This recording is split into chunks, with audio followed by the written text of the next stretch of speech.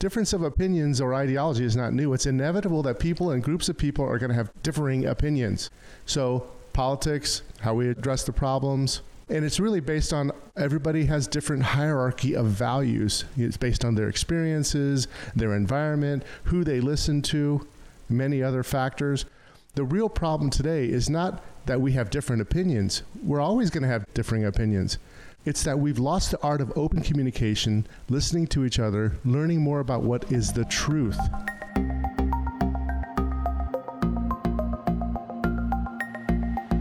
Welcome to the Market Call Show, where we discuss what's happening in the markets and the impact on your investments. Tune in every Thursday on Apple Podcast, Google Play, Spotify, or wherever you listen to podcasts. Welcome to the Market Call Show. This is Louis Llanes. I am the founder of WealthNet Investments. Today we have an interesting topic and I'm really excited about diving in, so let's get going. The real problem today is not that we have different opinions. We're always going to have differing opinions. It's that we've lost the art of open communication, listening to each other, learning more about what is the truth. Hello, hope you're having a good day. Today I'm going to be talking about just some general observations. I had lunch with my mom and my sister and my brother-in-law, and it really became clear to me that having an outside perspective is so valuable and so important. So we were talking about a lot of childhood experiences and how I remembered it. I was talking to her about like how I remembered things happening and what Annie did, my sister, what my mom did, and what I did. And it was really interesting because everybody just kind of chimed in and talked about what they thought about the same experience. So we talked about certain experiences and each person in our family was talking about their view on it. And it was really interesting because I learned that you get a different dimension and that we remember things based on how we want to remember. And we actually create these little stories in our mind about how things happened. And everybody has their own little story. But then when you put those stories together, what you wind up getting is something that is much, much closer to the actual truth of what really happened. And it was really interesting. Just for an example, when I was a kid, I was talking about how some people are not motivated in the morning. My mom said, you were always motivated for some reason in the mornings. You always motivated to do stuff. I never really had to nudge you to do things that you wanted to do, things that were important to you. Always up early, things like that. But she said, but you were also a real slob. I mean, you didn't care about what you looked like. You just got up and you went, and you always had clothes on that were not matching and things like that. And that was really true. I was just focused, right? But there was like a big downside to that too, because I was not really caring about my appearance or anything like that. I just kind of went. And it was funny hearing all these jokes. I remember I'm a guitar player and I started playing at a pretty young age, and I practiced a ton, and I was always proud of learning new songs and stuff like that as a kid. My sister came back and told me some stories about how I used to walk around the house. She would have her girlfriends over and I would always be showing off, like saying, hey, you got any song requests? I'll play you a song and all this stuff, showing off for the girls. I guess at that point it was pretty clear what my sexual preference was. There was no question about it anyway, but it was pretty funny because you don't remember. I didn't remember myself that way. I remembered myself as just practicing and loving music and stuff like that. But it was true. I was probably showing off in front of these girls. And so I'm kind of tying this into business and what's going on, not just business, but what's happening in the world today. Because we've lost that art of actually looking, listening, learning from each other, debating with respect, not attacking each other's character, negotiating solutions together. And that's the solution that we need right now. I started thinking about what's going on, and we basically have kind of lost some of our guidelines to daily living. The other day I was doing kind of an exercise, and it was going through different sides of yourself, and we were talking about some of the ways that you should come up with your own philosophy for your daily living. And I came up with this philosophy that you basically need to do things like move your body consistently, eat whole foods, do things you enjoy, be around people that energize you and build you up, help others, stay connected with the divine. At a high level, those are kind of the big things that I find to be valuable, and you can dive into each one of those, and that helps you with your daily living. And as I was thinking through that, I was realizing that we are fighting like crazy. Like right now in our school district where our children go to school, there's a tremendous amount of conflict where we're getting real divided and there's all sorts of protests. And it's not just the school. We had strikes at the grocery store. On the social media, you've got all these things going back and forth where people are completely diametrically opposed to each other. And so differences of opinion is not new, right? Difference of opinions or ideology is not new. It's inevitable that people and groups of people are going to have differing opinions. So politics, how we address the problems, and it's really based on everybody has different hierarchy of values. It's based on their experiences, their environment, who they listen to, many other factors. The real problem today is not that we have different opinions. We're always going to have differing opinions.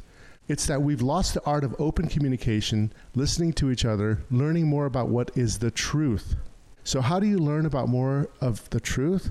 You have to listen to your mother who told you how it really was, or your sister who told you something that you didn't really know. And the only way to do that is to be around other people that you may view as your enemy. So we have to stop viewing each other as enemies. We're in this together. So when you listen to other people with diametrical views, you're going to learn your real strengths and the real challenges of your viewpoint. And you're going to also be able to negotiate better solutions so you'll know more about the truth. If you worry about your investments, need to make complex financial decisions, or pay unnecessary taxes, a lack of proper financial planning and investing may already be costing you a great deal. When you are ready to turn your peace of wealth into peace of mind, go to wealthnetinvest.com and click on the Schedule a Call button to talk to us and get a free consultation today. I know Dan Sullivan, who is the founder of Strategic Coach. I consider him a mentor of mine. I've never really met him personally. I'm a member of his Strategic Coach group, and I have a coach within the plan. But I will tell you, one of the things he says is that the beginning of all progress is telling the truth. I don't know if he came up with that or somebody else did, but that's something that he talks about all the time.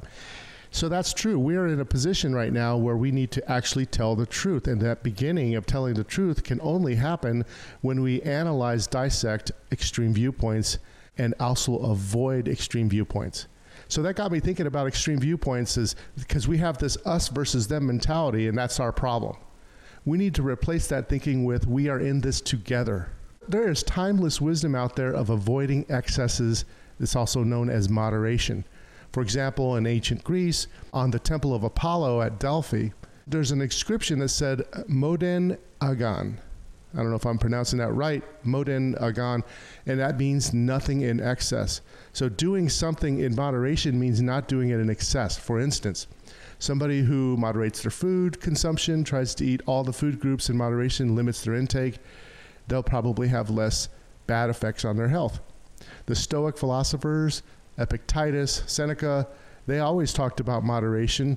The great Maimonides, the sage, the Jewish sage of the medieval times, talked a lot about the golden mean and moderation. And today, we don't have that. We have these extreme viewpoints, and there's this whole thing about socialism versus capitalism. Capitalism has merit. It improves the quality of life for most people. That's what we've observed. It improves innovation, but there could be problems with it, right? You need to help people and support people with the basic dignity of human life. So individual responsibility leads to better results, but can harm others at extremes. If everybody only are out for themselves, then that could cause other people to be tramped on. On the other hand, we can go overboard, like what we're doing right now in a big way in the school system, in my opinion, where we're saying that everybody is oppressed. We're exaggerating the level of oppression that's out there. There's also the other side where people are saying there's no oppression at all. Well, there is oppression, but it's not at the level that some people are exaggerating at. So you got these huge polarizations. That's not the truth. It is not the truth. On both sides. You can't say that it's true that there's no oppression. You can't say it's true that there's extreme oppression. All these people. Same thing with sexuality and people's gender. The other issue would be like equality of outcome versus equality of opportunity. Two big extremes. The equality of outcome is like everybody should have the same outcome. We know that doesn't work. I mean, we just know that doesn't work, but yet we're wanting to strong arm and teach that. Equal opportunity, the ability to have an opportunity is really important. That's because, you have a level of meritocracy that needs to be there, but you also need basic dignity of human life. So instead of us just being so polar about it, and matter of fact, black and white, we need to negotiate solutions that can balance those two competing factors of extremes. Because otherwise what we get is what we're getting at the school right now. It leads to a worse outcome where people want to quit or people are fired. All these things happen. Structures of cooperation fall apart. People move away from each other. Bottom line is we need each other. So we need to recognize that. You see it in relationships today. I've been noticing, if you look at the data with young people, I've got 15-year-old twins, so I kind of starting to see how this is working out. But because of the extremes, young people are having a very hard time with dating. They're having a very hard time negotiating how to work with each other, as a boy becoming a man and a girl becoming a woman. So some women at the extreme want equality for men in every aspect, but without recognizing that men and women are different. They have different wants, different desires, and in a beautiful way. Instead of embracing differences, we go to extremes. We over-exaggerate, for example, toxic masculinity. Like all men are toxic. Every man action, basic human male nature is toxic. And we want to demasculate. So that would be one extreme. And we also over-exaggerate on the male side, the red pill kind of a scenario where men are demeaning the value of women, which is wrong. So consequently, young people are treating each other, the opposite sex, as an adversary in some kind of game. They want to game each other. They use that word, he's got game, she's got game. They have this power struggle, and now they're all complaining about how hard it is to date. Older people are seeing that too. So instead, we should be focusing on being the best version of ourselves as a boy becoming a man, or a man who's already a man, becoming the best version of them. Same thing with a woman, becoming the best version of a woman, and meeting people in person, not on the internet, and all this crazy gameage going on. So that's just one other example of the extreme polarization that leads to severe conflict. The problem with this that I see is that if you go back in history, this severe extreme polarization a lot of times leads to severe conflict that kills people. Wars, homicide, severe struggles, but sometimes that's the only thing that can lead to the catalyst to stop the madness. So I hope that that's not the case, that we are smart enough to not let severe polarization lead to this, a massive crisis that will snap us out of it. So let's all snap out of it. Let's look at each other as creatures of the divine. We're all in this together, and the world will be a better place for sure. I'm Louis Llanes, WealthNet Investments. Talk to you later. For the latest episode of The Market Call Show, make sure to like, subscribe, and follow us on Facebook, Twitter, and YouTube. Go to marketcallshow.com for all our past episodes and sign up to get alerts for new episodes. If you enjoyed the content of this episode, please leave us a 5-star review and comments. The information in this podcast is informational and general in nature and does not take into consideration the listener's personal circumstances. Therefore, it is not intended to be a substitute for specific, individualized financial, legal, or tax advice.